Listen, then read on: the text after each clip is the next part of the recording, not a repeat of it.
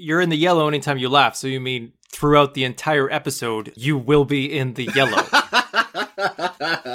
It will be consistent warning lights. You? Because you are always laughing. Yeah. I don't know what you're talking about. This is the theme song at the start of the show. Stop wasting time on the theme song. Gonna watch a movie, got 1,000 more to go. Stop wasting time on the theme song. Watching everything on Disney seeming like a chore. And since I started singing, they already added more. So stop wasting time on the theme song. Just tell us the name of the show. It's called the Podcast Wore Tennis Shoes. What a terrible name for the show. It's worse than the theme song. Hello, and welcome to the Podcast Wore Tennis Shoes, the podcast where we rank every single movie on Disney+.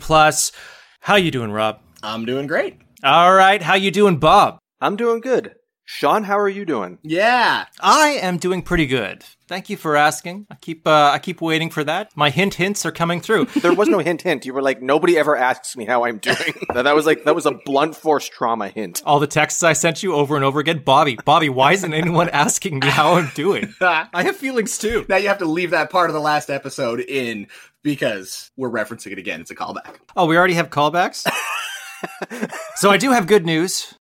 What's the good news, Sean? Did they not add anything and we're catching up finally? Oh my God, you guessed the good news. Okay, so to be specific, 2 episodes ago, we did Freaky Fridays. At that time, we were at 1756. But we did 2 extra movies. We did 3 Freaky Fridays. Okay? So that brought us down to 1754. The next episode, we added 2 movies. Yep. That brought us up to 1756 again. And since then, they've added nothing. Yay. We're catching up. We are finally getting ahead. Nice. It only took us 7 episodes. I'm waiting for the day where they actually take stuff off Disney+. I know it's still pretty new, so they're adding stuff to the catalog. But like Netflix style, they'll probably take stuff off. Will they? Eventually. I don't see fucking the black hole leaving Disney Plus at any time. I mean, what better licensing agreement do they have? Where like the Roku channel is like, oh, we're going to give you big bucks for the black hole, Disney. Like the Sony stuff might cycle out. They have other stuff. I saw that they were making an agreement with the BBC to do Doctor Who on Disney Plus now. Yeah. I mean, those aren't movies, but... No, there are Doctor Who movies from the 1960s.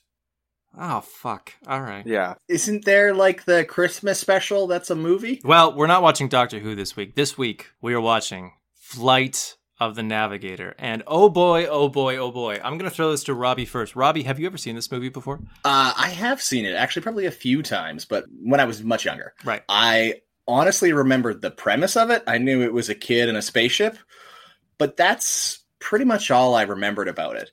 So like the first half of this show, I was completely new to me. And because there's no flight in the first half. There's no navigator. There's no navigator. There's no nothing. It's just a kid. There's only of the. Yeah. And there's only articles. And so the first half of the movie, I was like, what is this show? But I was fascinated. And then when they actually got to the flight part, I was like, can we go back to the other stuff? Okay, what about you, Bob? Have you seen this before? I thought I had, and it turns out I was thinking of The Last Starfighter. So this is new to you. This was actually brand new to me. I've never seen The Last Starfighter. It's probably because I watched The Flight of the Navigator multiple times instead. Oh, man. So when I was a kid, I saw this at least 3 times. And when I say kid, I mean like 6, 7 years old, like pretty young. There was probably a time when this was my favorite movie. Really? But I haven't seen it, I don't think, since I was probably 7, 8 years old. Like, it's been almost 30 years. Mm-hmm. I was very worried it was going to be awful. Huh. It's the kind of film where you're like, oh, I loved that when I was a kid. And then you turn it on and you're like, oh no. It's super goofy and boring and also racist. Oh, why did I like this? Sorry for laughing there, but that just is the theme of this podcast, is finding out all these Disney shows are racist. Yeah, I know. That's like most of these old Disney movies when you watch them. But I gotta say, I put this on, pleasantly surprised. I really dug this again. I think it was really good. Okay. I almost really dug it, but we'll get into that as we go forward. Maybe I have the same thoughts as you. I will clarify that I really dug this, with the exception of the fact that I hate the ending and I want it to burn in a fiery pit of hell. Oh, really? It almost does. That's the tension. Well, will that happen? Just a little bit of background. So this was an independently financed film. Really? It's made with Norwegian money. What? What? It's a Norwegian film. What? This is not tracking for me right now at all. It was an independent, so it was Viking Films was the Norwegian film company, and they put up 1/3 of the budget. I mean, that's a bit on the nose. Come on, Viking Films. And the other company was could you have a more conglomerate film studio name than the Producers Sales Organization? Yeah. Who put up the other 2/3 of the budget for this The film? Producers Sales Organization? It sounds like the name of the company that also manufactures pharmaceuticals and AK-47s. You know, like they do 3 things. Yeah, children's movies, banana cream pies, And guns. and AK-47s. The producers brought this script to Disney because they said, this seems like a Disney movie about a kid and his family and his wisecracking sidekick spaceship. Wouldn't Disney want to make that? And Disney said, fuck no. Apparently they had just released Return to Oz. And they said, kids don't want to watch this stuff. Holy crap. Return to Oz is on Disney+. Yeah. I'm going to be screaming that as my choice every time until we watch it.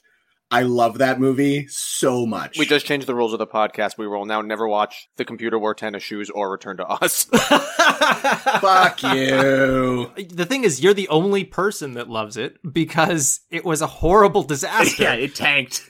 It tanked. And Disney so was bad. like, we don't want to make any of these live action fantasy sci-fi movies. We're getting out of that. So they were reluctant to make it. They didn't want to make it. And the producers took it to independent financiers. They financed the movie in Norway. They shot it. The Norwegian company went bankrupt, I think, shortly after shooting ended, but they didn't have post-production done. Did they shoot this in Norway? They shot in Florida and Norway. The studio stuff was done in Norway. Okay. They went to Disney after they, I think, had shot, but post-production wasn't finished. And then they said, please? Will you please take it? And at that point, Disney was like, all right, maybe. Eisner had just taken over, and this was their first distribution deal under his management. Oh, really? Yeah.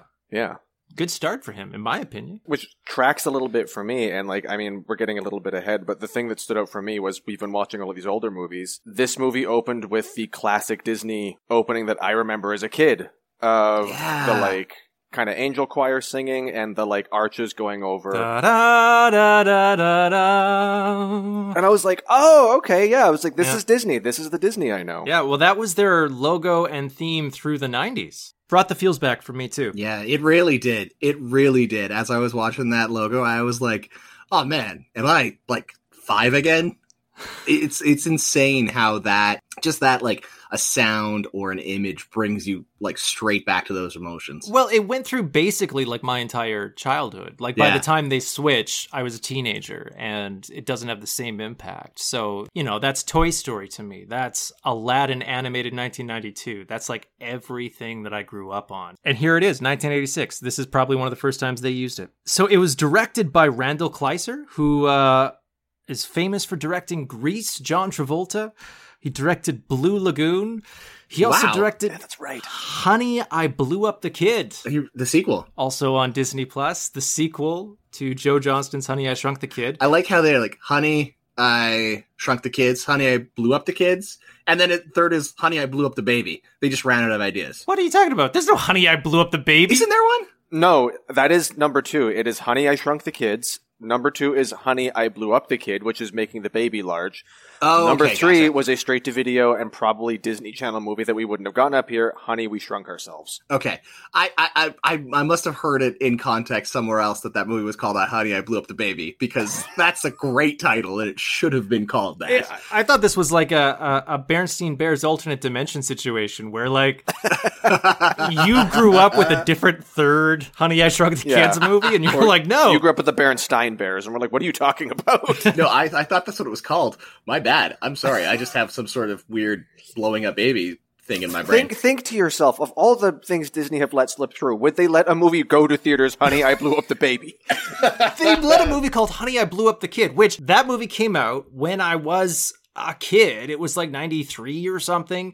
And I couldn't wrap my head around the language of it. I asked my parents, why is this movie about exploding a kid? And they said, no, it's not about exploding a kid. Blew up means make bigger.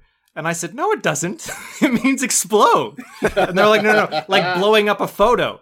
Like exploding a photo? No. See, it was a terrible title. So one more thing, there is actually a fourth Honey, I Blank the Blank movie, which Randall Kleiser directed. It's Honey, I Shrunk the Audience, only available at Walt Disney World. Oh, is that like a ride? That's right. It's a 3-dimensional film where they spray water at you. Oh, yeah. It was written by 3 gentlemen, Mark Baker, Michael Burton, and someone by the name of Matt McManus. And I say someone by the name of Matt McManus because apparently his real name is Phil Joannou.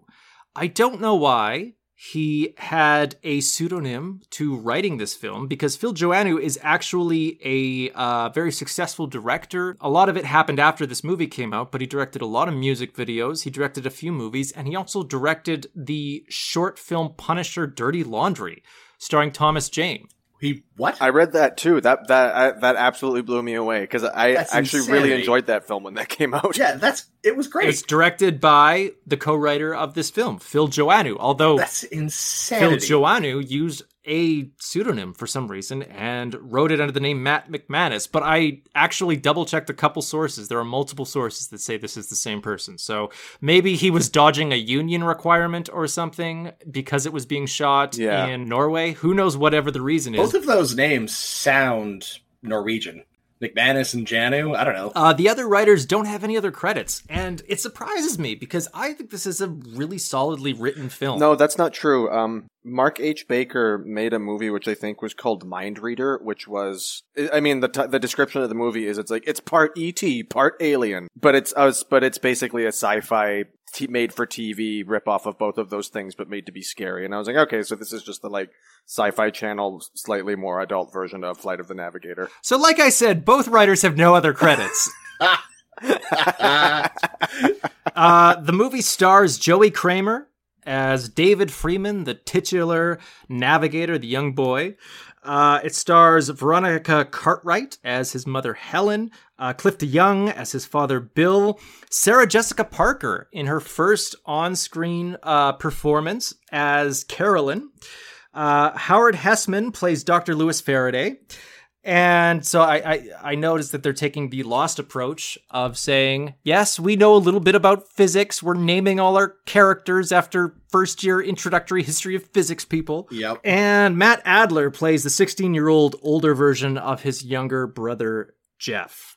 There is one other actor, uncredited, as is very common in many of these Disney films. Why are all of these actors uncredited? They're getting these famous... I suspect Michael Eisner wanted to convince kids that the alien was real. Specifically what you were talking about is you were talking about Paul Rubens going under the credit of Paul Mall. Yep. And I actually read that was Paul Rubens' choice to create some mystery around Max. It's not surprising at all, because as soon as he starts doing his goofy voices, you're like, oh, it's Pee Wee Herman. Yeah, we'll get to that too, but at that point in the movie, I was like, isn't Pee Wee Herman in this movie? And then the computer tries to laugh, and I was like, oh, there he is. I thought they actually had two separate voices. I thought as soon as when they scanned David's brain, I was like, did they just change voice actors for the computer at this point in time?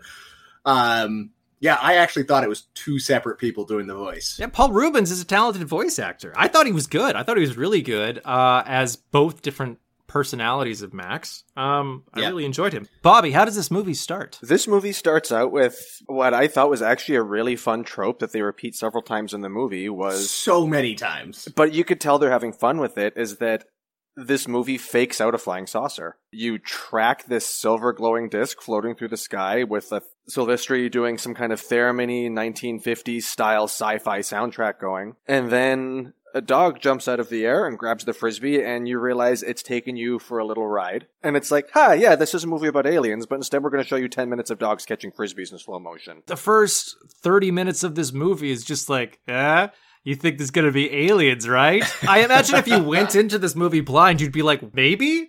Are you telling me there's aliens in this? What am I expecting here? I had a note that, 10 out of 10, this movie could have just been like an hour and a half of dogs in slow motion catching frisbees, and I would have been endlessly entertained. My first note was, how long does this dog scene go on? And then after that, I was like, wait, never mind. Not long enough.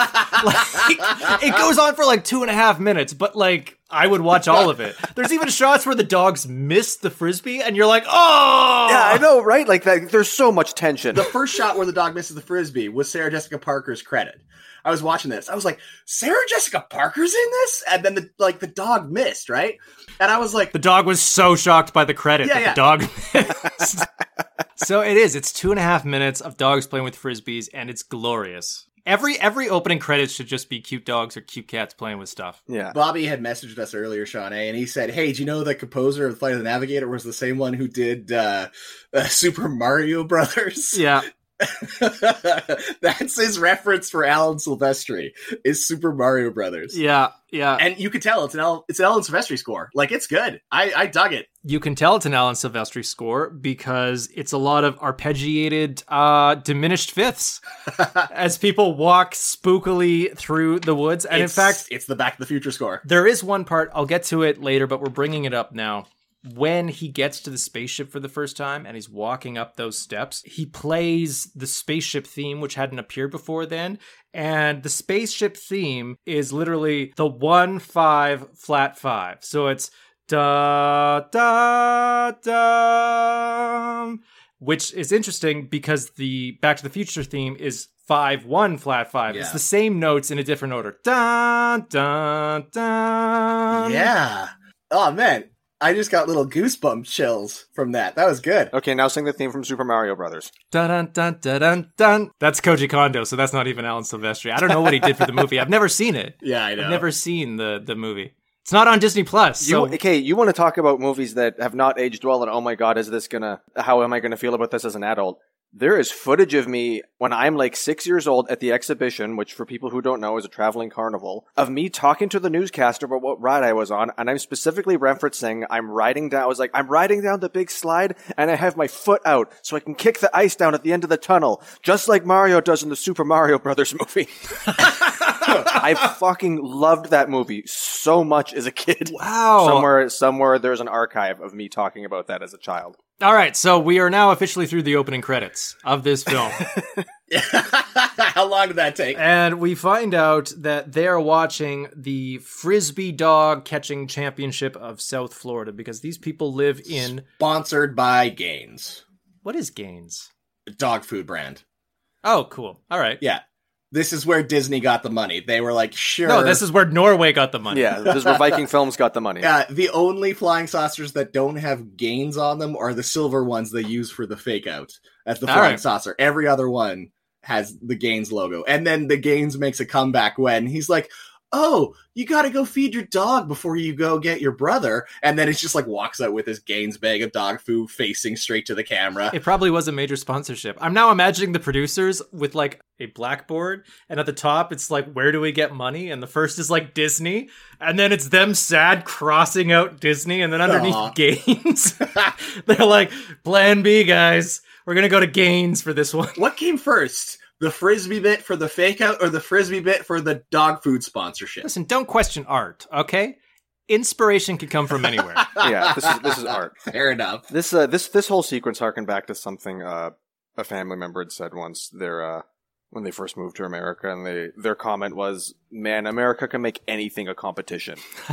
And I was like, here are a group of people judging how well children have trained their dogs to catch frisbees. Wow. For money and prizes. South Florida for you. The brother, he says that David's dog will never learn how to catch a frisbee because during this competition, David is like, oh boy, look what they're doing. Let's throw it at it. So it's Buster or something. Bruiser. Yeah. So he throws a frisbee at Bruiser, and Bruiser's having none of it. He's the only dog that has never chased after anything in his life, apparently.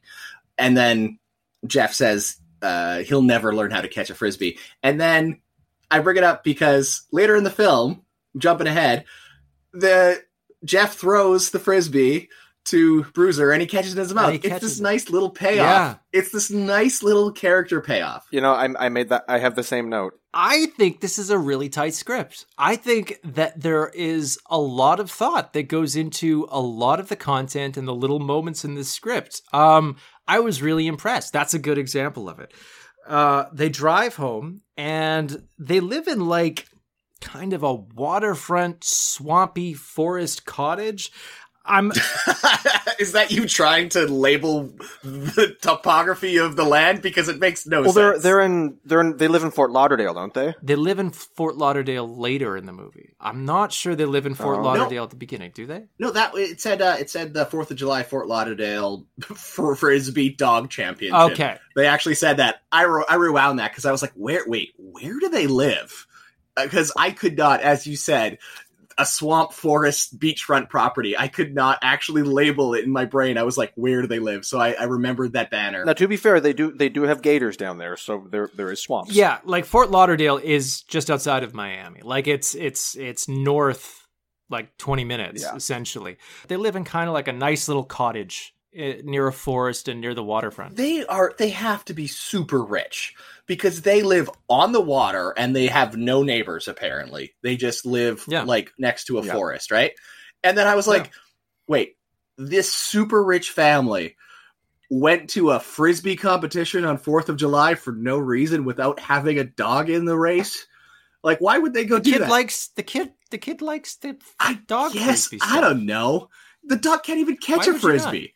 Like, why are they going to this on the 4th of July? Don't they have anything better to do with this super rich family? Listen, I would have watched that for half an hour. I'm sure they would. It's cute. Dogs jumping after Frisbees. Yeah, Robbie, are you telling me that, like, someone's like, hey, before we go shoot fireworks and eat hamburgers on the water, which I will add is the most American thing I could hear in a movie, we're going to go watch dogs catch Frisbees for half an hour. You are either 12 or 6 years old that his brother is. You're going. Oh, yeah, that's fair. Okay. Yeah, so they drive home to their palatial waterfront cottage. His little brother Jeff is annoying him. They're bickering. Jeff jumps out of the car because he's going to go play with his friends. The rest of the family goes home. Really quick, I caught on to this. I don't know if anybody else does. Nobody in this family wears a seatbelt. Okay, I'm glad you pointed that out. This family seems like a very loving family. I think the parents are very charming. They care for their kids a lot. I found it very heartwarming. They court danger like no one I can possibly imagine. The kid just jumps out of a moving vehicle practically. I'm just going to get out here. Yeah, fine. And then the kid is going to come home through a forest. The kid is 7 years old? If that. And he's going to walk half a mile through a forest to get home. Over train tracks on his own. And then they reveal that they're going to go set off fireworks, which they keep in David's room in a big box of fireworks. Like, no offense to this family, but if I was the local police and this report came in about like, oh, a local family lost a kid. Oh, fuck. Is it the Freemans? Yeah. Not surprised in the slightest. Was it the one they let walk through the forest or when they like set the river on fire? It really does not surprise me that they do not wear seatbelts, is all I'm saying. I guess it was, and that timeline, it's the 70s. When were seatbelts invented? I mean, that was before. Well, seatbelts were around. They were mandated. I believe the legal requirements for seatbelts were sometimes in the 70s. This actually isn't something that I looked up. And to be perfectly honest, I wouldn't be surprised if the legal requirement for wearing seatbelts might have been after this. Like, maybe this is a stupid thing to say, but everything else in this movie that I ended up looking up, I was like, actually, that's correct. So maybe seatbelts weren't legally required at the time. You're saying the script's pretty tight. All right, they did their research. Going back, sorry, really quickly, to where they live. That was another thing. We mentioned the train tracks. But, like, they live on the waterfront, next to a forest, and a swamp, and the train tracks. You said this was shot in Norway and in Florida. I mean, I think they have to be cutting between locations. Obviously, they're cutting between locations. Every movie does that. But no, man, I think that's just Florida. Florida is like the battle world of the United States. Like, everything just combines and smashes into one another. And, like, you walk 10 feet and it feels like you're in a different country. Okay, maybe. Because as I said, I could not understand what was going on or where they were. I had to rewind it to see the flag for the dog championship that said it had Fort Lauderdale, because I could not place it. It was just so much different topography that I was just completely lost. So David goes upstairs to his room. He's going to go spy on the local young girls, like a peeping Tom. Yep. It's a little weird, but he's got a little telescope that he points outside. That's what all the movies had, right? That was what little boys were taught to do by media back in the day, apparently. To be fair, he's got it pointed at public docks, so it's more people watching than peeping, but it's still a little creepy the way that he has it pointed at a very specific young girl. His parents tell him after he feeds the dog, and we get another nice branding moment for, what was it, Gain? Gaines dog food. Gaines dog food. Gaines dog food, the dog food of young boys everywhere. Rush it to your dad's PR meeting. Make a casserole out of it. Nice. Oh, I hope it's the same food. I have to go back and watch the movie now. You're going to go back watch Freaky Friday? For like 20 years, all the Disney movies were funded by Gaines dog food. I mean, now we know what we're all looking out for when we watch The Shaggy Dog. So he feeds the dog, and then his mother tells him to go meet his younger brother, his 7-year-old younger brother, who's walking alone through the woods in the middle of the night, a half mile across the train tracks. And he does this because that's insane. You said they're bad parents, but like... I didn't say they're bad parents. She said the older brother to go find him in the woods by himself. He didn't say they were bad parents. All he stated was that the family courts danger at every turn. Yes. Fair. Much more eloquent. I think they seem like very loving, wonderful parents. They're the opposite of protective. It was a different time. So he goes into the woods to find his little brother. There's a lot of spooky music. There's a lot of arpeggiated diminished fifths from Silvestri. There's also, and then they had fake out number 3. Another fake out. Yeah. We get the water tower, which is fake out, I actually liked all of these fake outs because to me, it showed that there was some sense of the film kind of being self-aware. So he goes, oh, what's that? Oh, it's a water tower. But he hears some noises. He gets a little scared. He says, back off, Jack. I've got a gun. I thought that was a nice little moment. And then his little brother jumps down from a tree and scares him and then runs off and laughs. And he gets all mad and he's going to chase his little brother, but he hears his dog Bruiser barking at a ravine. So he follows the dog and he says, what's going on? The dog is looking in a ravine. The dog is barking at the ravine. David looks over the edge and he falls in. He gets knocked out.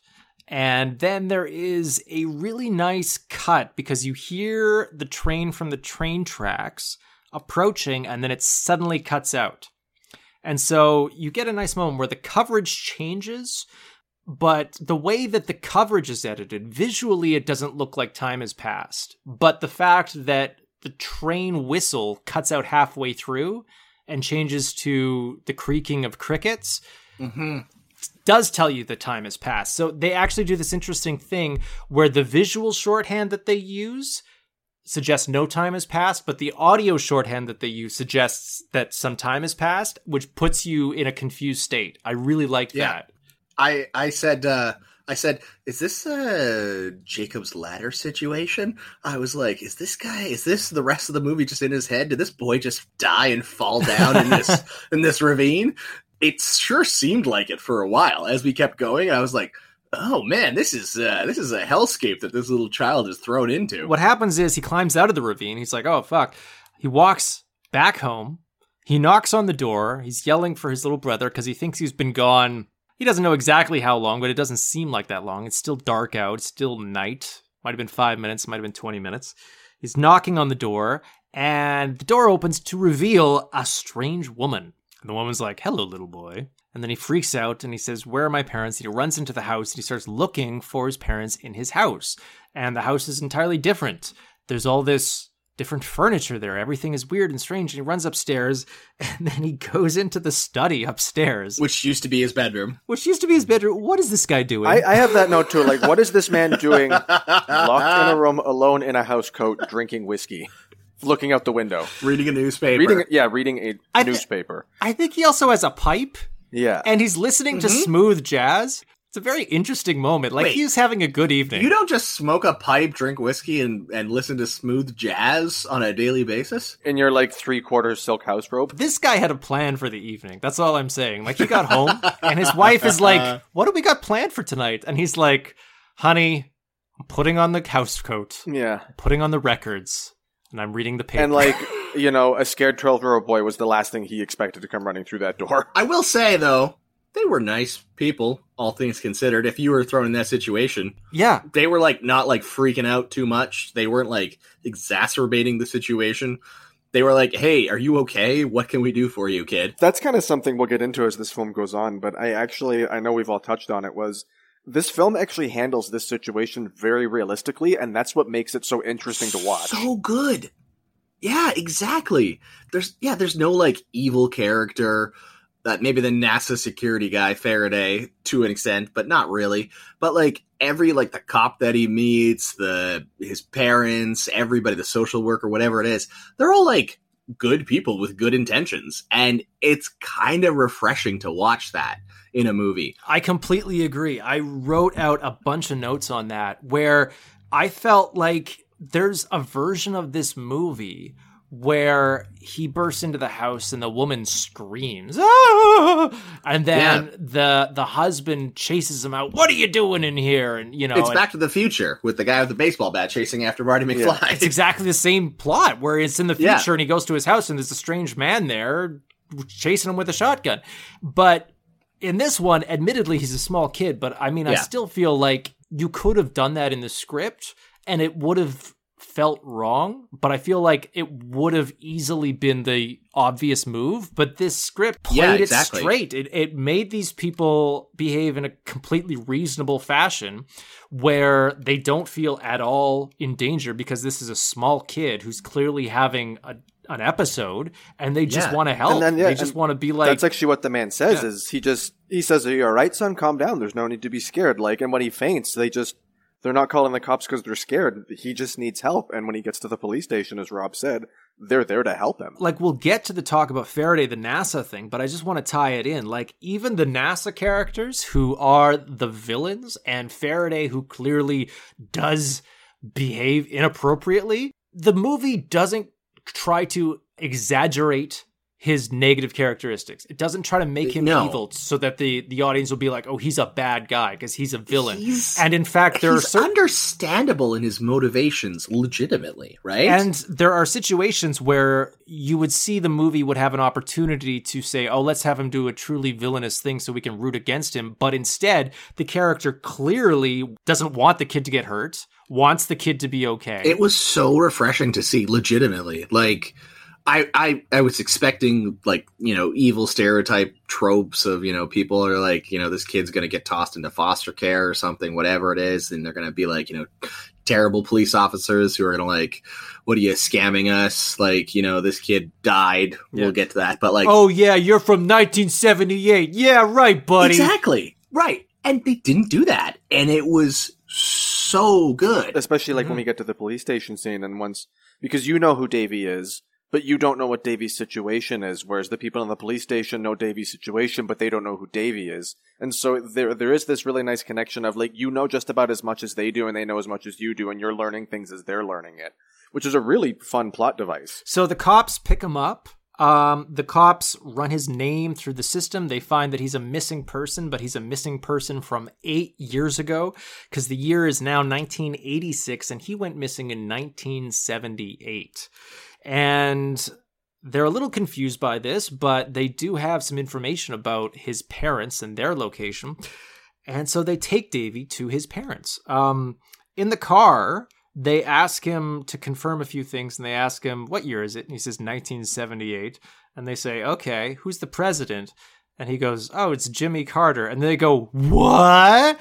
And it's like, I feel like the 1978 answer should have triggered that reaction. Elicited that response? Yeah. I feel like they're just like, no 12-year-old kid would know the previous president's name. This kid must be for real. Doesn't Dave even say something to that point? Like, what does that have to do with any of this? Yeah, he's just like, that's a dumb question. Yeah. Because it is. Is this the point they're cutting between, now you've got Davey in the cop car, and then NASA... they find the spaceship in the power plant. Yeah. So at the same time, it's revealed that NASA has been brought in to take a look at what is clearly a spaceship. Because clearly a spaceship. It's the most obvious thing.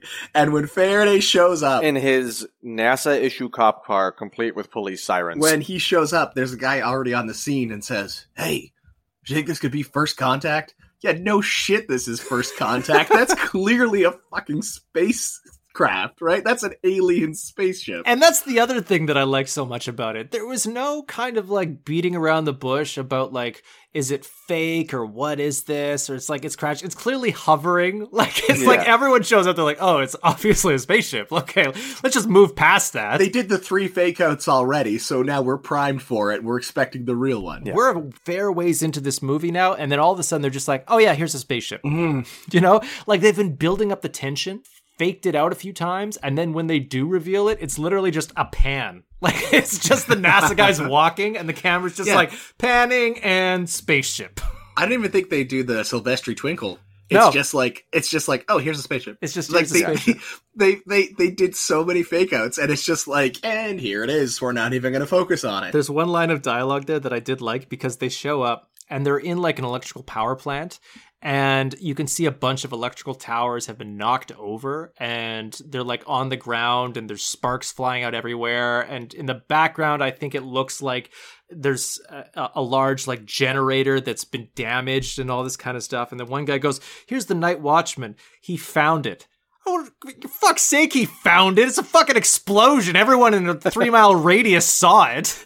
He didn't come across it in a pile of dirt. Half of the power grid is out right now. Like, literally. Yeah, and that doesn't get mentioned, which is like the one little thing that's missing. There is actually a mention of a power outage. In the cop, when he's in the police station, there's a TV behind Davey, and the newscaster is saying sorry, you're right, I'm wrong. that there's a series of power outages along like the Florida coast. That's right. Never mind. I forgot. This is the tightest script ever written. Never mind. I'm wrong. It's really This tight. is a tight script. Holy crap. The police bring Davey to his parents' new home, and this is where I started to think that they really put a lot of thought into this movie. The screenwriters and the directors and everyone involved, like this was like a Lord of the Rings passion project in some ways, because they drive up and these people used to be living in this beautiful cottage right on the water, and now they're living literally underneath an overpass. I don't know if you noticed this, they're under an overpass. But it's still waterfront. Yeah. Well, it's waterfront in like a fucking port. There's like fucking steamers going, you know, like it is not nice. And I thought about that, and I'm like, it's implied that they had a downgrade, but it's still waterfront. But what I'm saying is that it really made me think, and maybe I'm reading too much into it, but it really made me think, I'm like, the shock of losing a child. Maybe one of the parents or both of the parents couldn't work for a while. Maybe they had to spend a lot of money searching for the kid. Like the fact that they have gone through such an obvious downgrade in their living experiences, I feel like is an intentional commentary of what their lives have been like the last 8 years. And you don't even need to talk about it, but you can see what they've gone through, and it's distressing. Even the way they've styled the parents' hair and like the way they dress is I completely I picked up on that right away, that you're like, there has been a visual change to this family since this happened. Yeah, like they have been living in shock and horror, and you can see it in every element of the production design. And I thought it was amazing. At that point in time, I actually thought that they were going to reveal that either the parents had split up or one of them had died. Like, that was the type of movie. A lesser movie would have done that. Yeah, I know. Right? But they didn't. They're still together. They still raised what seems to be a normal, pretty well-adjusted kid. Reasonably well-adjusted kid, yeah. Right? All things considered. Again, just normal people and thrown into a crazy situation. But they now have haunted eyes. They look like they haven't slept in 8 years. And it's... I really dug the first half of this movie. I thought it was good. This, like, I wanted honestly the first half of this movie just to continue out through the whole thing. Even up to the way Davey is revealed to the parents, where he comes running out of the cop car, and you can see the cop is trying to stop that from happening. Not because he doesn't want them to be together, because he knows this is going to be a shock to the parents. It's going to be insane. for all And parties. just the way that's handled, the way he runs out and the way the dad pushes past the cop and the mom like comes out in disbelief. Like, as you say, there is like you see this awakening in like both the parents' eyes all of a sudden that you imagine hasn't been there for 8 years. They never do anything with like, oh, this is an imposter. This isn't your kid. The parents immediately see him and immediately like, no, this is my kid. I know it. I'm in 100%. It's never like they're horrified that he hasn't aged, anything like that. They just accept him as their kid and love him again unconditionally. That's amazing. I love there's a little scene when he goes to the hospital because he faints and they take him to the hospital to kind of figure out what in the hell is possibly going on. And he wakes up and his younger/older brother Jeff is there and he's reading like a biology book and he's clearly reading about hormones, about like aging. And he's like, you don't get much of it, but he's clearly trying to be like, what could possibly cause someone to never age? Yeah. I never saw that. That's a cool little insert. He's like reading to himself and it's like about like lymph nodes or something. I'm appreciating the show on such a new level, Sean. Thank you so much. The parents are going to leave him at the hospital to run some tests just because they want to figure out where he's been. Because obviously, whatever the explanation is, it's probably very bad. In fact, this is probably the best case scenario. Oh, I was actually only gone for 4 hours on a foreign planet is probably, that's actually the least horrible thing I could have imagined would have happened to you for the last 8 years. Right? But they're going to run some tests on him. And the tests that they run, they bring like a psychiatrist to ask him some questions. They hook up some electrodes to his head.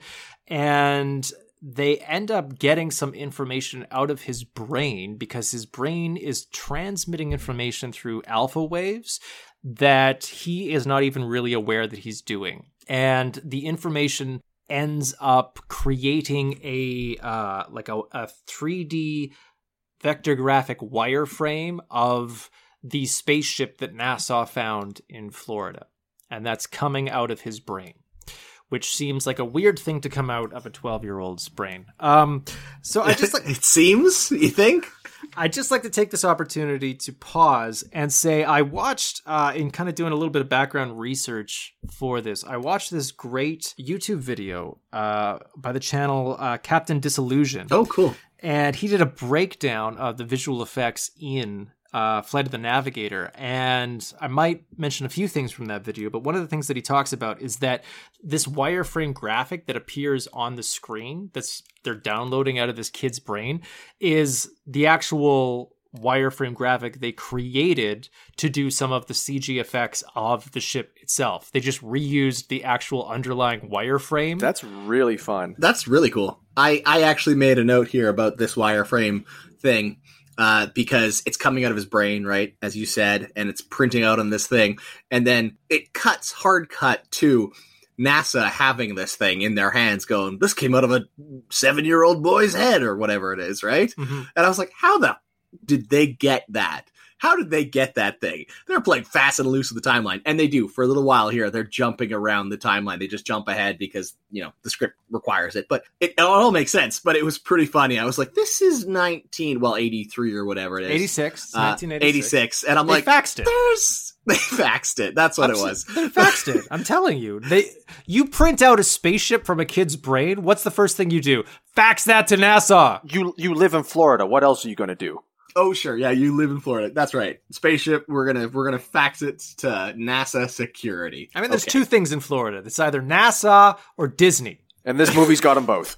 NASA picks up on it, and then they show up because they're like, holy shit, this is the same thing we found. This kid's obviously connected to it. They go to pick up the kid, and they talk to the family. And I just want to point out, I don't understand this part. As much as I love a lot in this movie, this scene seems like a horrible mistake, whoever decided this. They shoot this sequence where NASA comes to meet with the family in like an outdoor cafe at a waterfront, and they shot it with what are clearly operating motorboats in the background because there was no usable sound from that day. This entire scene is ADR'd.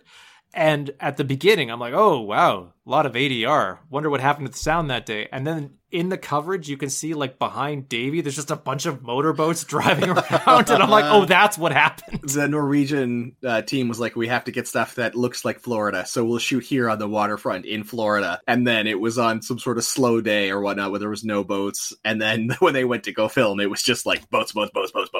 Yeah, you're probably right. That's probably it. They had limited time to shoot in Florida and they're like, we got to take it. In this scene, though, I really liked his parents. Again, going back to, they just seem like normal people making sound decisions. Yeah. They just did the reasonable thing, which is so refreshing for a film, right? They just were good parents who just got their kid back. They love their child. They're not just being like, hey, Davey, NASA's calling. Go spend as much time with him as you want. They're like, he's our son. You get him for 2 days. If you do anything else, we're coming for you. And because there's a logical reason why they'd want some answers here that NASA is suggesting that they can provide. So I think, yeah, I agree with you 100%. It's very refreshing. I think perhaps the fact that the script is so committed to having everyone behave in reasonable ways and not imposing kind of movie logic, I think maybe is part of the reason why the second half of the movie isn't as thrilling as it might be, but we'll get there later. We will. That's the reason why it's not so thrilling? I think, part of the thing about the second half of the movie is that there's no stakes, but we'll get to it. Yes. So they're pulling up into NASA, and he can hear voices coming from the hangar, and fuck, I thought this was creepy as shit. I thought this movie was so mysterious. The first half of this movie, you have no idea what's going on. You have no idea what happened to this kid. You don't know what this spaceship's about. And then he's driving into NASA and he's hearing these mysterious voices coming from a foreboding hangar. Like, come on. This is intense. Yeah, it was awesome. He gets into NASA and they have a little room for him and they've given him some toys to try to make him feel at home and try to calm him down so that he's not upset about being there and away from his family. Something I actually liked about this scene, which again just kind of like plays into the way the script is written, is all of the toys are for things that Davey doesn't know what they are. Yeah. It's filled with Transformers toys, and the one thing he picks up is the NASA hat, because he knows what that is. No, but you're right. Like, that's so amazing. It's a bunch of 80s toys that he doesn't recognize. And it's going to the fact that NASA, as much as they clearly don't want harm to come to the kid, and as much as they might have greater good intentions at heart and think they're doing the right thing, they also aren't really caring about the kid. They're not thinking about how this is affecting the kid, and the toys are evidence of that because they're not even giving toys that the kid will understand. It's a really good example. So he gets in there, he takes his super fancy remote control wand, he turns on the TV. Okay, can we go back for just one very quick second? When Faraday closes the door to say goodbye, NASA has spaceship doors. They have the Star Trek Next Generation. They make the Star Trek sound. They make the Star Trek sound, and I loved it. It's great. Well, NASA doesn't only have spaceship doors. They also have my favorite character in the movie, who is now introduced. Ralph. We get another robot with another acronym. Yes. The Robotic Assistant Labor Facilitator. And so I just have to stop here. So I guess just a brief explanation. Sarah Jessica Parker is introduced. She brings in a little robot buggy that is self-driving, apparently, and she refers to as Ralph. It apparently can operate based on voice commands because she tells it to do things, and it kind of slowly does them, drives in the direction she says. And this is 1986, and my question is this. What was going on in the mid-'80s that made everybody think that personal robots were right around the corner? What do you mean, Polly from Rocky IV?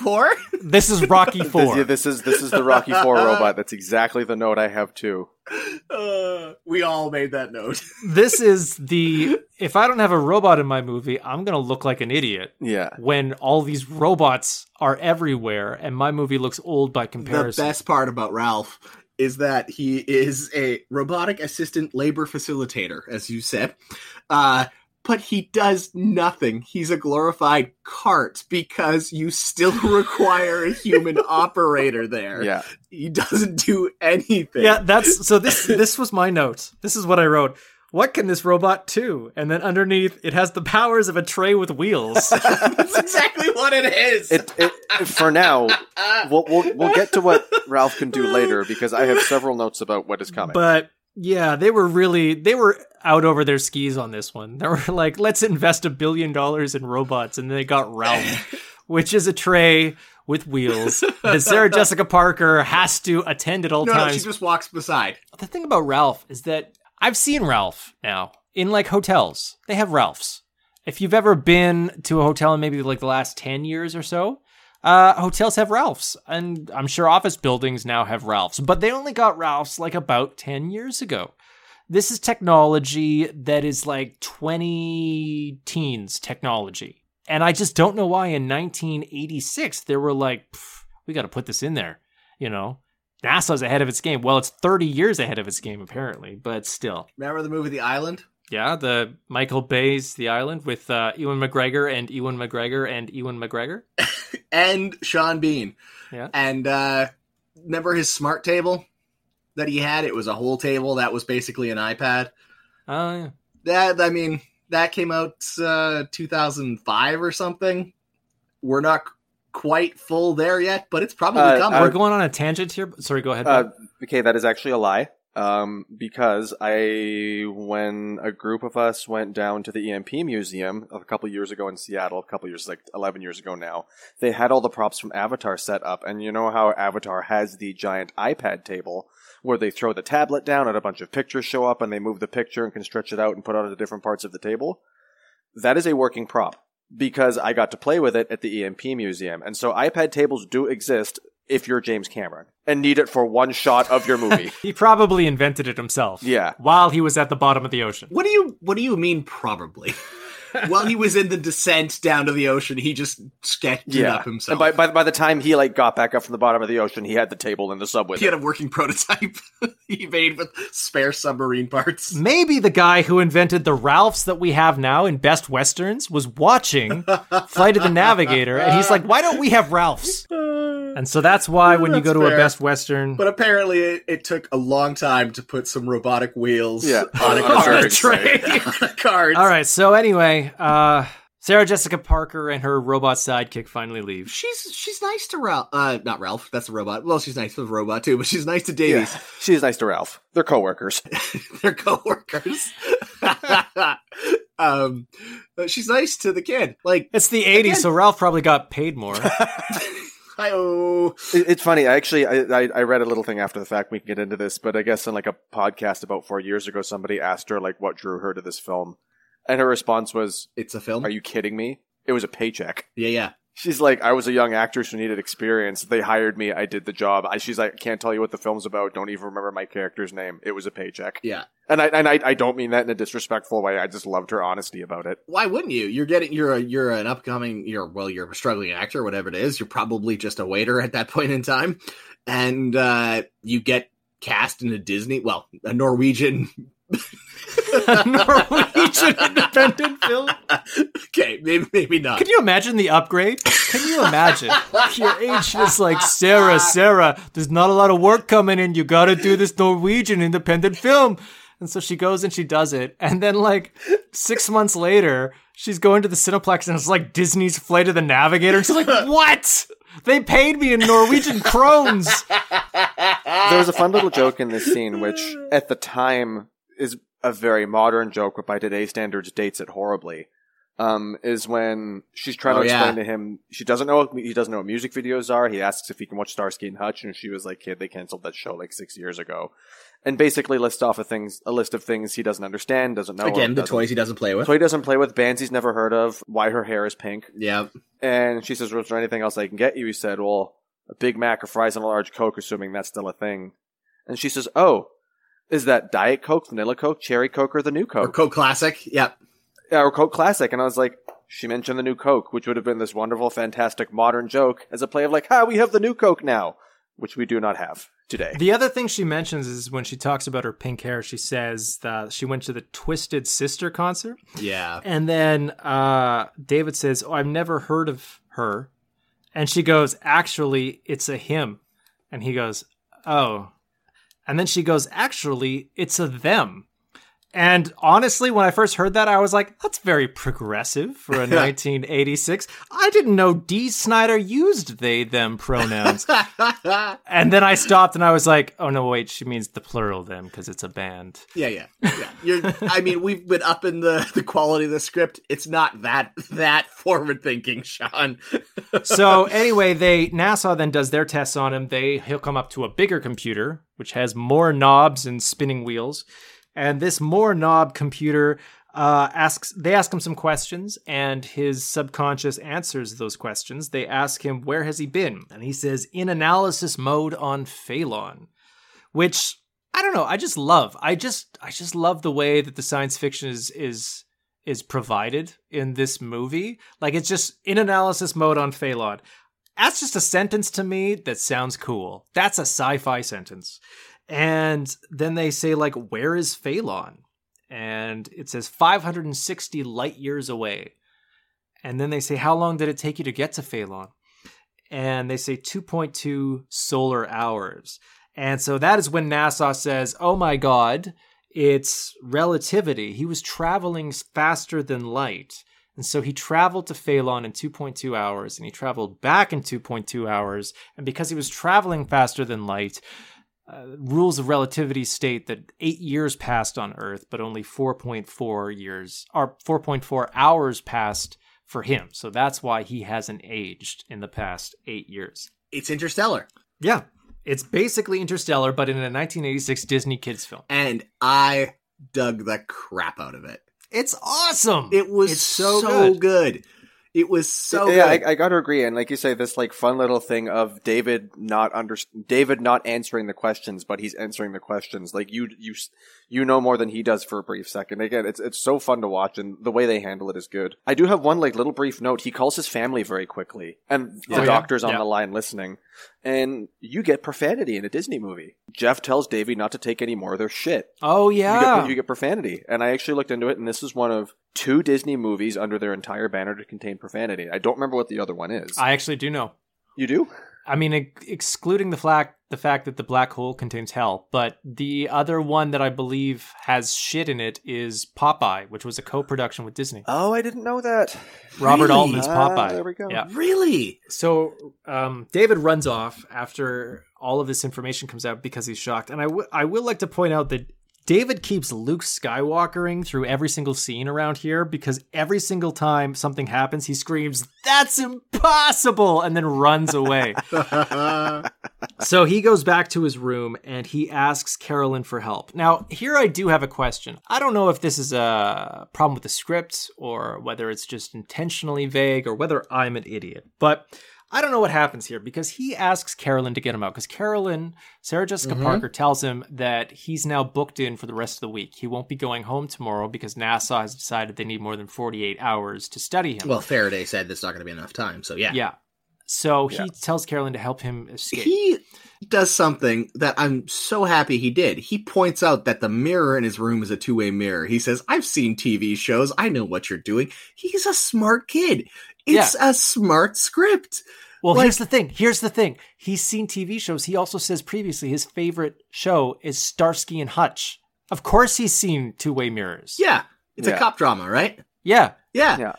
It's great. NASA's not giving him enough credit. And even just the plot device of, they have, he closes the curtain and stands just enough in the corner so that they can't see what he's doing. But because he's a kid, they underestimate him. This is like some horror movie where this kid is out of time. He comes back, finds his family's aged 8 years. Everyone thought he was dead. They had a funeral for him. And he's just like, what is going on with me? Now I'm being kidnapped by a secret government organization. And he's just trying to survive. This first half of the movie is amazing. Yes. Okay, so we're getting near the end of this first half of the movie, and he asks Carolyn for help. And this is the part where I said, I don't understand what happens, because he hears a voice again from the hangar, and the voice says, help me. Are you coming? And then the voice says, get in the Ralph unit. And then the Ralph unit arrives through the door. And so what I don't understand is, did Carolyn help him escape, or was this all manufactured by the alien ship? Who sent the Ralph unit? I have that exact same note. I was like, is Sarah Jessica Parker in on this? I thought that too. And then, because I had a very similar note, because, do you mind if I just read my series of next notes? Capital letters, 80s montage. Because from this moment on, we have the Rocky montage of him getting inside Ralph and closing the door. And then driving off, and it cuts from different parts of him driving across the base, and they make it a montage. It is a 1980s montage with Rocky-style music. Alan Silvestri is doing a lot of the heavy lifting during this action scene. That's exactly what I have as my note. I have 2 notes. I said, slowest escape scene in history. And then my second note is, but Silvestri kicks in those 80s beats. Yes, he does. Because it's such a comically ridiculous scene. It's so Ralph funny. Drives so fucking slowly. Ralph is driving slower than a walking pace, and there's plenty of shots that like show people out walking Ralph. But Silvestri has scored this with like and it's like this slow little fucking robot. Because David has climbed in and he's escaping in Ralph as it slowly makes its way down the NASA hallways, and Silvestri goes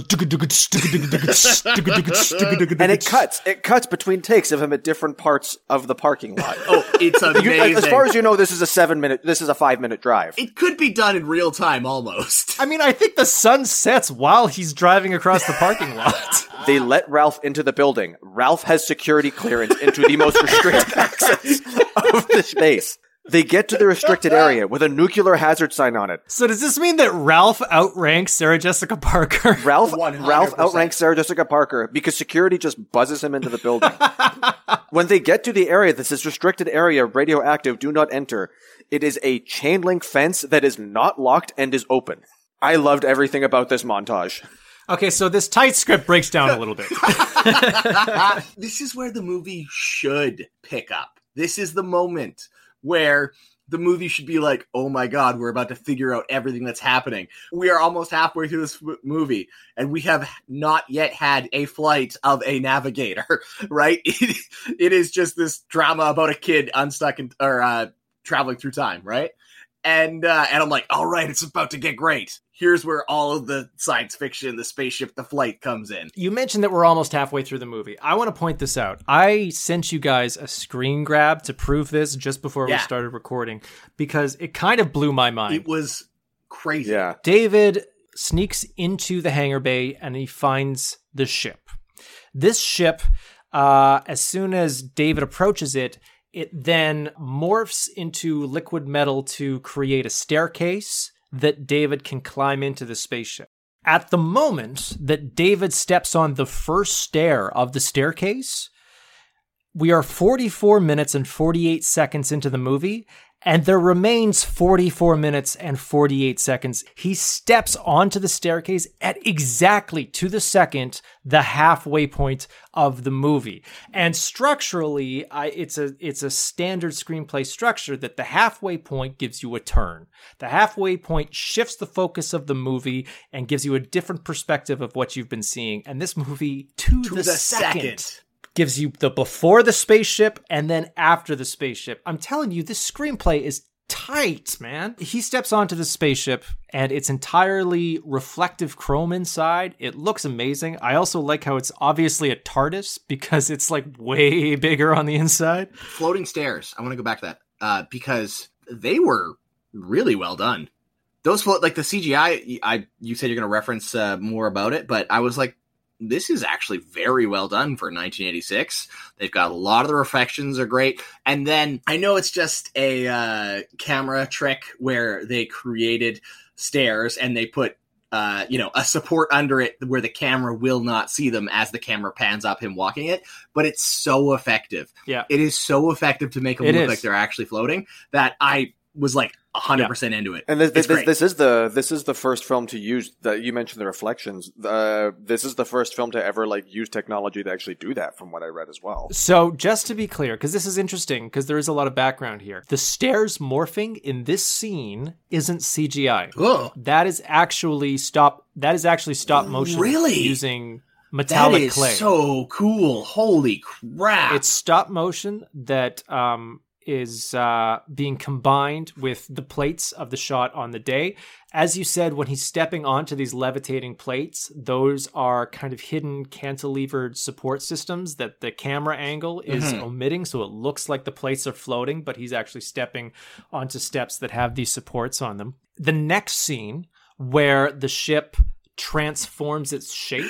Do you mean the shot they reused? Yeah. That was CGI. That and the subsequent scene were the first computer-generated images to use computer-generated reflective surfaces, where the computer would calculate what the reflections would look like on this 3D metallic surface. I'm still blown away by the practical reflective metallic stop motion. Yep. That is... Do you know how you touch your fridge or an appliance or a piece of steel, how much like oils come off your hands? And they were molding this reflective stairs into it, and they basically had to probably like spray that thing with Windex before every single shot, wipe it clean. That is so cool. I will say, Rob, although you seem to not have enjoyed the second half so much, I do know what you're talking about, but I will say that when I was a kid, I loved the second half of this movie. Yeah. I loved it so much. It's just a fucking kid flying a spaceship around the world listening to the Beach Boys. Are you kidding me? Yeah. I adored it. No. And in fact, I thought I the hear first half was a little creepy and slow. Rewatching as an adult, I think the first half is fucking amazing, and the second half is, I can take it or leave it. I don't think the second half is particularly bad, but I do know what you're saying, where the second half maybe doesn't live up to what the first half was setting up. Can we just get right to it now? The flight of the Navigator is him going from like Arizona to Florida. That is the entire flight of the Navigator. He goes to Tokyo, and then he goes back to Texas. Sure, okay. He goes a little bit around, but he's in a spaceship. But he ends up, when he actually gets control of the ship and saying, I want to go home, he's like in the desert somewhere, and he goes from like Arizona to Florida. So, yeah, just to explain what happens, he gets in the ship, and there is a robotic eye puppet. This eye puppet can move around the ship. It kind of looks like the eye that is standing guard at Jabba's palace that opens the door that goes, oh yeah.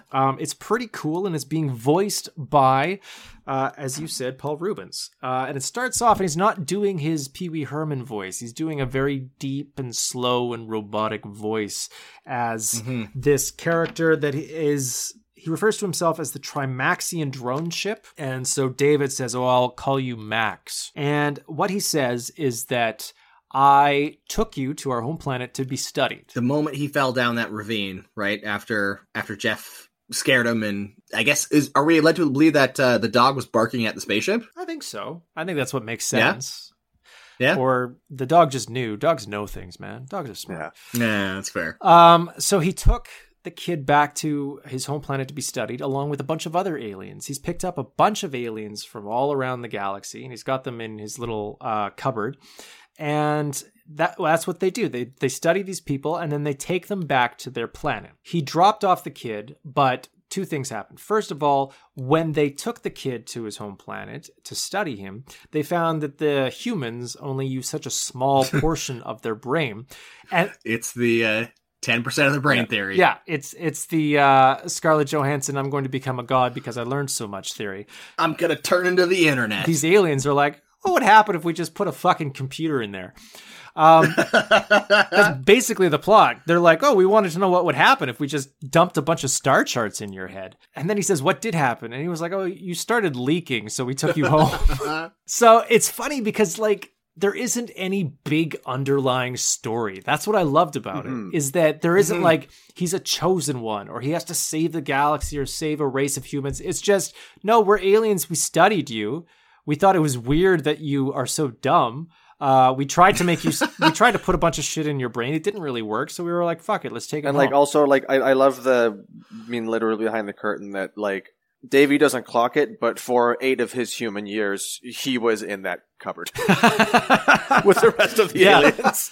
He wasn't though, because everyone else was. Relatively. They're all in stasis. Relatively, he was in there for 4 hours. Yeah, relatively, but he was in the cupboard for a while. He was in there for 4. He was in that cupboard for 4 hours. Yeah. And then when the ship dropped him off, it then unfortunately had an accident where he crashed into that electrical power plant. Lost its star charts. It lost its star charts. So as part of the accident, it lost its memory, and so it needs to re-download those star charts from David's brain. He also says that he would normally have dropped Davey off back at the exact moment that he picked him up, so no time would have elapsed. Okay. Right? So now we're getting into the part of the movie that I hate. The time travel plot? I fucking hate the time travel plot, but I hate it for multiple reasons, but the first reason that I hate it is that when they first started explaining this plot, I thought it was so fucking funny that these aliens didn't care. Because why the fuck would they care? You know, they're picking up these small fucking lower life forms. They're studying them. From a reasonable perspective, if a scientist picks up a frog, studies the frog, then takes the frog back to the lake where it found it, the scientist thinks it's doing a good thing. The scientist doesn't think, what are all the frogs going to say? Where did this other frog go? I have to take this frog back in time or else this frog isn't going to get along with its family anymore. The scientist doesn't care about that. The scientist doesn't think about that. And for a second, I was like, that is amazing that these aliens don't give a shit about the trauma they've caused to this kid, because they don't even clock it. They don't even think about it. They're like, we're taking you back home. We're good. We're good, alien. Yeah. But then they introduce this whole thing where it's like, oh, well, normally we would take you back to your original time, but human bodies don't go through time very well. Your frail anatomy couldn't handle it. And I was like, Something to that oh, effect. no, that's dumb. It is dumb, especially when you look at the other creatures that are in that cage. There is some sort of slug that has a cold that basically can't do anything. Yeah. And it's like, that thing can survive time travel, but a human body can't? Well, it's stupid from a plot machination, and I think it's also just extremely frustrating from a character, and plot point. Like, it didn't need to happen. Like, we're skipping ahead to... I won't skip ahead. We'll talk about it at the ending. But the whole thing about time travel, I just don't think it needs to be there. I think the movie would have made perfect sense if the aliens just didn't even think about it. If they were just like... Yeah, that'd be really cool. We're taking you back home. What's the difference? Well, it's been 8 years. Yeah. Well, my parents are 8 years older. Yeah. Yeah, but you're alive. Yeah, what do you care? like they just don't register the social implications. You're healthy. You're in the exact same spot in the exact same condition. As you again, it's like a scientist taking a frog back. The scientist would be like, "What? Why do you care? Like, you're back. I did my job." We skipped this one little weird part where the actual escape, where he escapes NASA. Okay, and yeah, talk about it. When they realize the ship is turned on and everything's going, and all of NASA security shows up. 50 armed guards show up with handguns and assault rifles and all point them at a 12-year-old boy. Oh, yeah. I actually liked that, though. I thought that was quite realistic. It was, especially because they don't know what the ship is doing. And I went, oh, this is just like that scene in E.T. E.T. came out 2 years before this movie did. The Black Hole, Star Wars, E.T., Flight of the Navigator. I think E.T. is a good comparator just to point out the fact that they spend more time, like, humanizing the villains in this. Like NASA, like in E.T., the villains are they're from the kid's perspective, so they're very cold. They don't really explain anything. They kind of like march in and they're scary. You don't know what they're going to do. But in this movie, again, just like Robbie was saying earlier, I really appreciated how they give you the time to kind of see what NASA is thinking and understand NASA's motivation and understand that although maybe we're not supposed to agree with them or defend their actions, you can understand why they're doing what they're doing from their perspective. It plays into what you just said of they're scientists. They're not thinking of the emotional impact they're having. This is something that needs to be studied and looked at. So That's exactly what you just said. The other thing that jumped out at me from that scene, I don't know if it was just me, but I really liked it. When they first brought in the spaceship, everyone's in hazmat suits, which is one of those things that I've kind of flagged, and I said, it's just the kind of attention to detail where it's like the scientists, they're not just bringing in a spaceship. It's a bit more of a care that's being brought to this world to treat it seriously. And then when the kid gets in the spaceship and the NASA security guards are kind of sitting there, they're like reading a book, and then they look over and they see that the door of the spaceship's open. They're like, holy fuck, and they flip the alarm. And then everyone starts running out. There's a shot where it comes back and they're running into the hangar bay, and they have the like hazmat suits halfway on. And it's just funny because they're not fully dressed yet, but they're like, oh, gotta put on the hazmat suit, but also alien ship is taking off. That was, you had said when they brought the ship in, they're trying to get into it, right? And they say, we've tried everything, sir. And it's just like some guy with a blowtorch and a grinder. Apparently, those are the only two things they tried to get into the spaceship. It's impregnable. We tried blowtorch, we tried grinder, we're all out of ideas. Okay, but no, here's the thing. As somebody who worked in scrap metal for 4 years, it's not just a blowtorch, it's a cutting torch. And that is a way to cut metal in half, is they do have a torch that gets so molten hot it cuts metal in half. And I haven't done any torching, but I have used a chop saw with a giant grinding disc to cut steel in half. So that is actually what you would do. And this has been Torch Time with Bobby. I'm imagining, like, short of that, the thing right before was some guy with a crowbar, and he was just trying to reef on the door, and that was the three things they did. The next thing coming shot we didn't get was like of the the giant shear machine that is just an excavator, just a giant pair of scissors ready to cut a hole. That was the next thing NASA had on the flatbed. I guess, remember Independence Day? They never actually got into the spaceship. And how long did they have it? Oh yeah, it was in there for like decades. I guess they should have tried those shears, Bobby. Yeah, I'm telling you, man. Like a set of shears, like the excavator shear, got in that thing, no problem. Tune in next week to Torch Time with Bob. I liked the sequence of before the brain download happens. It's kind of goofy and silly.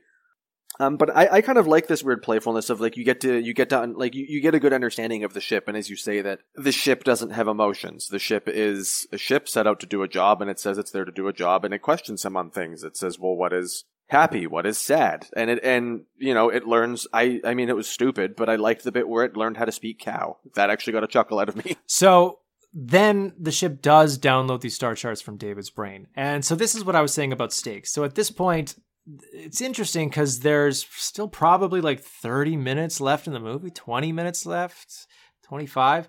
And the movie's over. The ship has got the star charts out of David's brain and it can leave.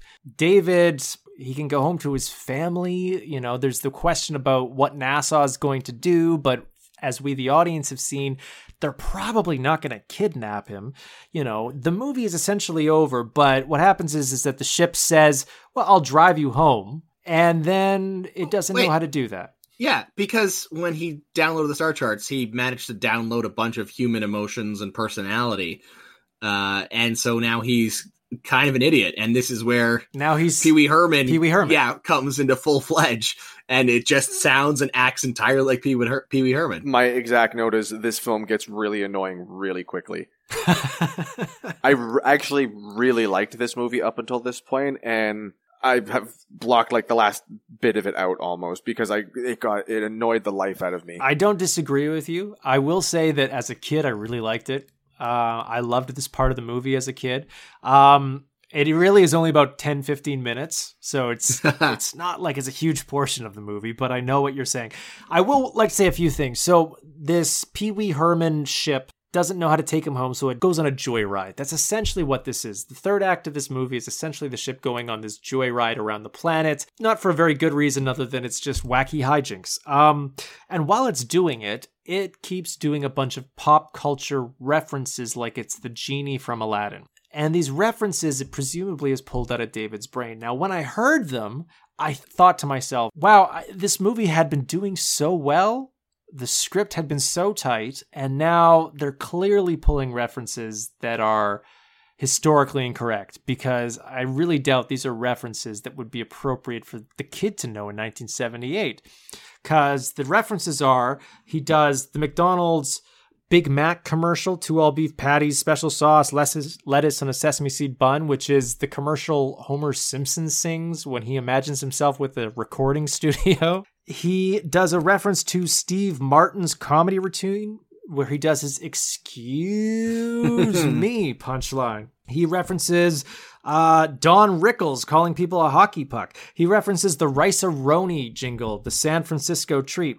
I kept saying, well, somebody's got, like, the Big Mac commercial's got to be from the 80s. No, the Big Mac commercial is from 1975. And then I said, well, that's Steve Martin routine. That has to be from the 80s, right? Actually, that Steve Martin routine premiered in 1977 on his album Let's Get Small, which means it would have been the newest comedy album he would have had when he was kidnapped. It's almost a perfect reference. And the San Francisco Rice-A-Roni jingle is from the 60s and has been playing nonstop basically for 40 years. So all of these things seem actually accurate to have pulled from this kid's brain from 1978. Which kind of blew my mind, to be perfectly honest. That is kind of cool. I mean, I don't know how much it is too, but when they're watching The Price is Right, they're actually watching a syndicated episode from the 1970s because it's a different host. Oh, wow.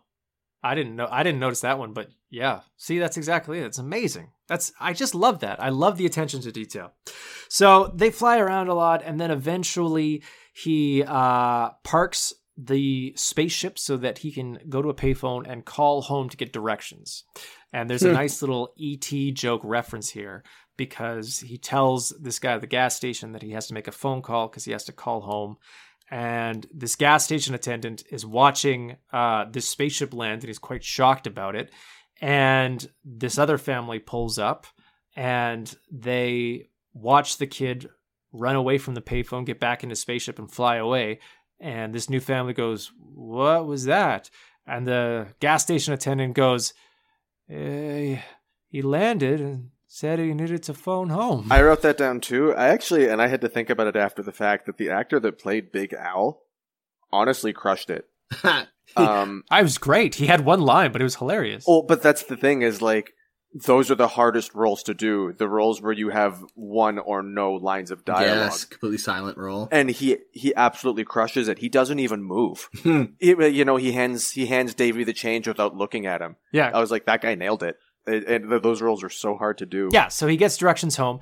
And then now we get the payoff to the fireworks. So these fireworks that were set up in the first act, the Chekhov's gun of the fireworks, are finally going to pay off because his little older brother Jeff is going to go on the roof and set off the fireworks from their home so that they can see them from their spaceship. Davey gets a map at Big Al's, and they basically just take the I-95 back to Fort Lauderdale. Which, again, the flight of the Navigator is just them taking the highway to Florida. I know, it's funny. I like it. I really like it. I think it's funny. I didn't. Yeah, like I say, I didn't mind this. This is because this is around the point where the film stops being annoying. Yeah, it's basically like a 15-minute Yeah. gap in there, which is for the kids. The movie then kind of gets back on track where he's got to go home now. So he flies back to his house, and his brother's going to set off the fireworks, and there's a little ticking clock because he has to get the fireworks working in time, even though they're 8 years old, so none of them work. I do have a note that it's like, oh, he's going to use 8-year-old fireworks, and then none of them seem to work. Which is what would happen if they're 8 years old. Exactly. But that, again, level of detail in this script. But he does get one of them off, and they see the fireworks, and so they know where to land. And then a fucking movie breaks my heart. Oh my god. Basically, we're at the ending here, and I fucking hate it so much. Does anyone else want to say something, or should I just describe it? No, just go for it, man. Okay, so he gets there, and Nassau has beaten him there. Okay, so Nassau is... obviously, they went to his parents' house first, and they're waiting for him, and he sees Nassau, and he says, they're never going to leave me alone. And then his parents run out, and they're like, David, come down, come out of the spaceship, come to us. And he says, I'm sorry, I don't belong here anymore. And he gets back in the spaceship, and he fucking flies away. And what he says, from his perspective, is he says, I want to go back in time, even though it's dangerous, and you say that I might not survive it, I want to try going back in time. So they try to go back in time. And they succeed. They go back in time. What bothers me is I don't know what rules of time travel they're operating by, but what if two things happened to this family?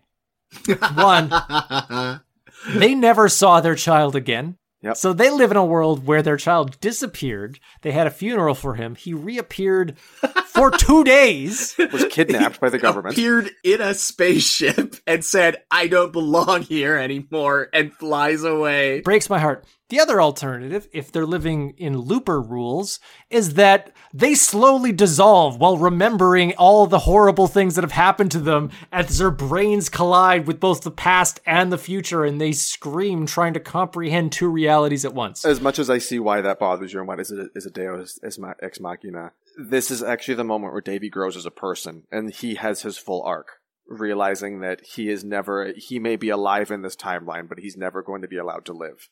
He says, they're never going to let me go. I'm going to be studied for the rest of my life. And from his perspective, he's never going to be with his family. So he's willing to take the risk, knowing what he knows now. And it seems so selfish to me, like as a character choice. And I know he's 12. Like, I'm not honestly holding it against this kid. If I was 12 and it was like, do you want to live in a horrible future where NASA's chasing you and everybody's your younger brother is fucking 16, or do you want to go back to where you were? I'd be like, go back to where I was. Thank you very much. I want to go back and eat those burgers. And I wouldn't really think twice about it, but just objectively watching the film now, I'm just like, that poor family. Oh God, I feel so bad for them. And it is too. And you missed the other. They don't exist anymore. That's even worse. You guys missed the other time theory where there's now multiple timelines within the multiverse where there is a timeline that forever exists where they got back, and then lost their son again. Well, that's what I'm saying. That's the first option what I'm saying. That this timeline always exists now. Like that's the Rick and Morty rules. Yeah, where he just disappeared again. Or there's the Looper rules where there's only one timeline, and when you go back and change it, like they slowly squish together and people like have to deal with body limbs falling apart as they're like, no, my nose is falling off. That's specifically Looper. Probably didn't happen to that family, but still. They would just have less bags under their eyes, Sean. That's what this one would be. They'd go through like a Benjamin Button scenario. They would just be like, oh, why do I feel so much better? Oh yeah, I don't have the stresses of looking for my child for the past 8 years. Now here's my theory as to why he actually wants to travel back in time. Because as it has been established, Davy is a pervert who has a telescope pointed at the water. I could clock this. As soon as you said this is your theory, I was like, it's because of the telescope, isn't it? He knows that in 1986, he's the same age as Sarah Jessica Parker. He knows what she looks like and where she works, and that she likes Twisted Sister. He is just waiting to get to 1986 to fuck her. Okay, Bobby, I don't know if you know this, but that is the scripted end to the movie. I didn't. The end of the movie originally included a sequence of him tracking down Sarah Jessica Parker as a young girl who is his age and going up and talking to her, so it pays off the talk he had with his dad at the beginning of the movie about going up and talking to girls. Presumably, they then go on to adopt a robot butler. Yeah, or possibly invent the robot butler because he knows it exists. and make millions of dollars. Yeah, it's amazing that you predicted that was the scripted end of the film, because that's what it was. It was cut. It's for the better. I mean, for good reason. Yeah, so I think that's it. That gets us to the end of the movie. He goes back to his original time. I mean, I know he travels back in time, but he's grown as a person. He's realized that he appreciates his younger brother. He tells his family how much he loves them. You get the reveal that an alien life form has stowed away in his bag. Humanity is no doubt set to end due to this. Because it's like a toad being smuggled into Australia.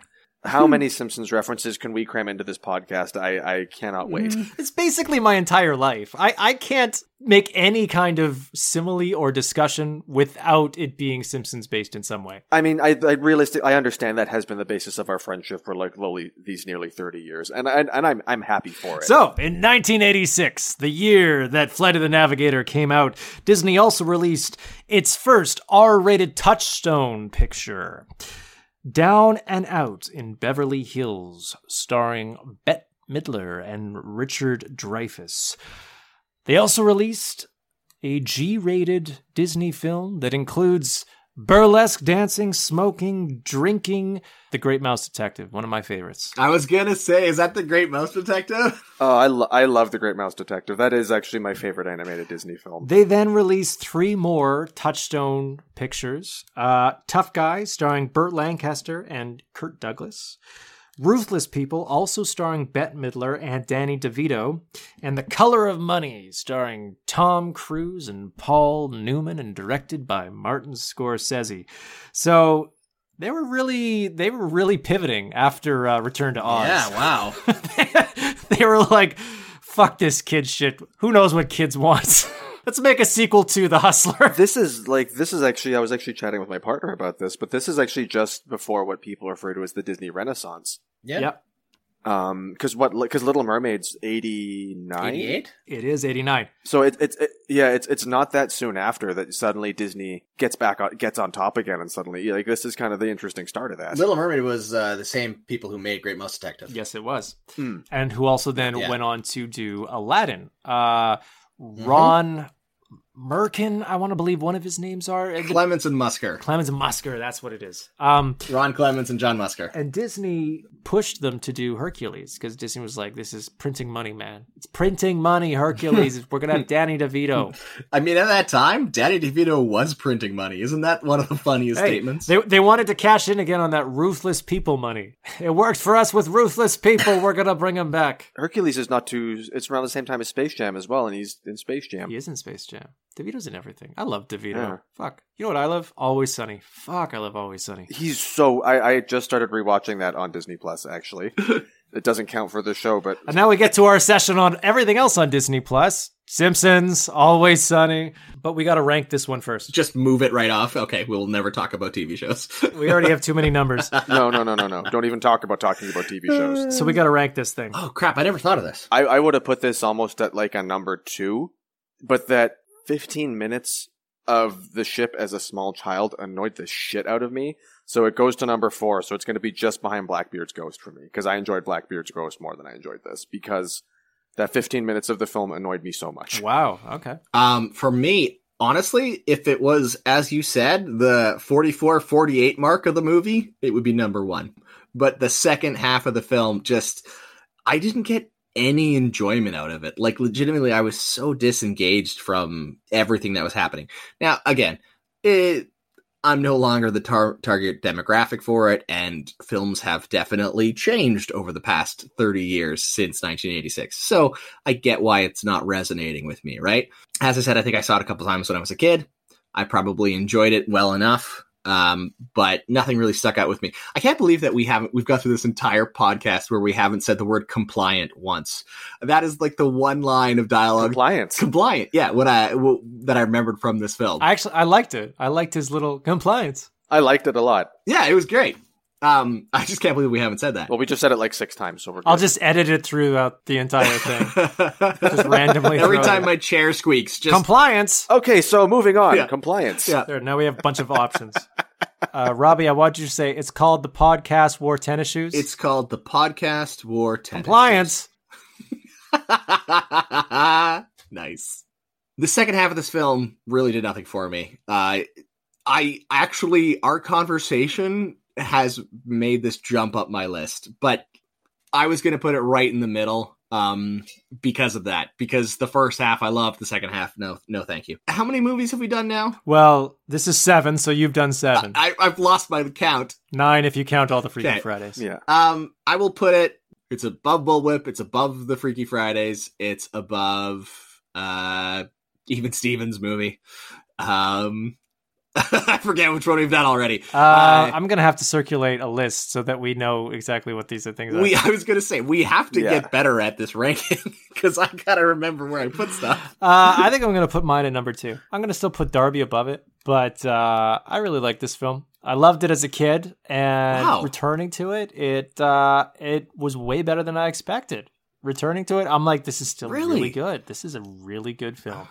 There's nothing wrong with, and and I say like the odd one out, I guess. And I get it was just a me thing, but like I really liked this movie. Like it just the way it takes itself seriously and plays within a realistic world it was so refreshing, especially for a kids movie from the 80s. Yeah, this is the best review I can give it. You know how some movies are great if you just stop watching at a certain point? like War of the Worlds, stop watching when Tim Robbins shows up. It's an amazing film. Stop watching when he comes into the spaceship. It's an amazing film. I would want to know what happens in the spaceship. Yeah, at that point you'd be like, no, what happens? Like, I don't think I'd walk away from that being like, that's an amazing film. I think I'd really want to know. So, I mean, you can tell people that, Rob. I'm just not sure that that's going to work. So, the Flight of the Navigator. Don't watch any of the actual flight. yeah. Just watch the part of the movie. As long as you don't watch The Flight of the Navigator when you watch Flight of the Navigator, it's my favorite film. I would put it above Darby if that was the case. Just saying. We can look forward to a revisit on this. This film is coming up, as in November of last year, Disney did actually announce a remake of the film being helmed by Bryce Dallas Howard that will be coming to Disney+. I noticed that, and, I gotta say, Bryce Dallas Howard, some of the best stuff on The Mandalorian, so I'm pumped. I would watch that. Exactly. She's crushing it. I think other than that, Rob, you got anything else to say? Just thanks for listening, guys. It's a blast. Compliance. Robbie, say compliance. Compliance. And that's the show. If you have a suggestion for a movie we should cover next time, send us an email at thepodcastwartennisshoes@gmail.com. We can also be reached on Facebook and Twitter at PodWar. That's at PODWORE. And if you like the show, give us a good review on your podcast platform. It really helps us out. We hope you tune in next time. Thanks.